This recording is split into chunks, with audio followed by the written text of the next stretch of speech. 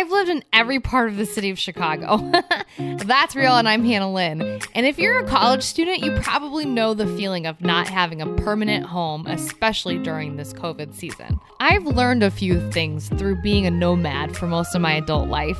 First, I'm horrible at moving, but trash bags do work for packing clothes. Secondly, I get bored quickly in a place that I live. My poor husband, I've tried to move about 6 times during this pandemic. Thirdly, you can live anywhere for 3 months.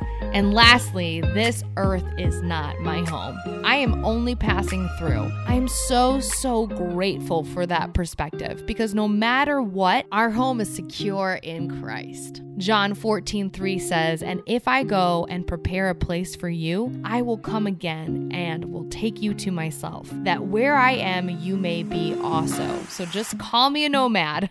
That's real. More on social media at That's Real Radio.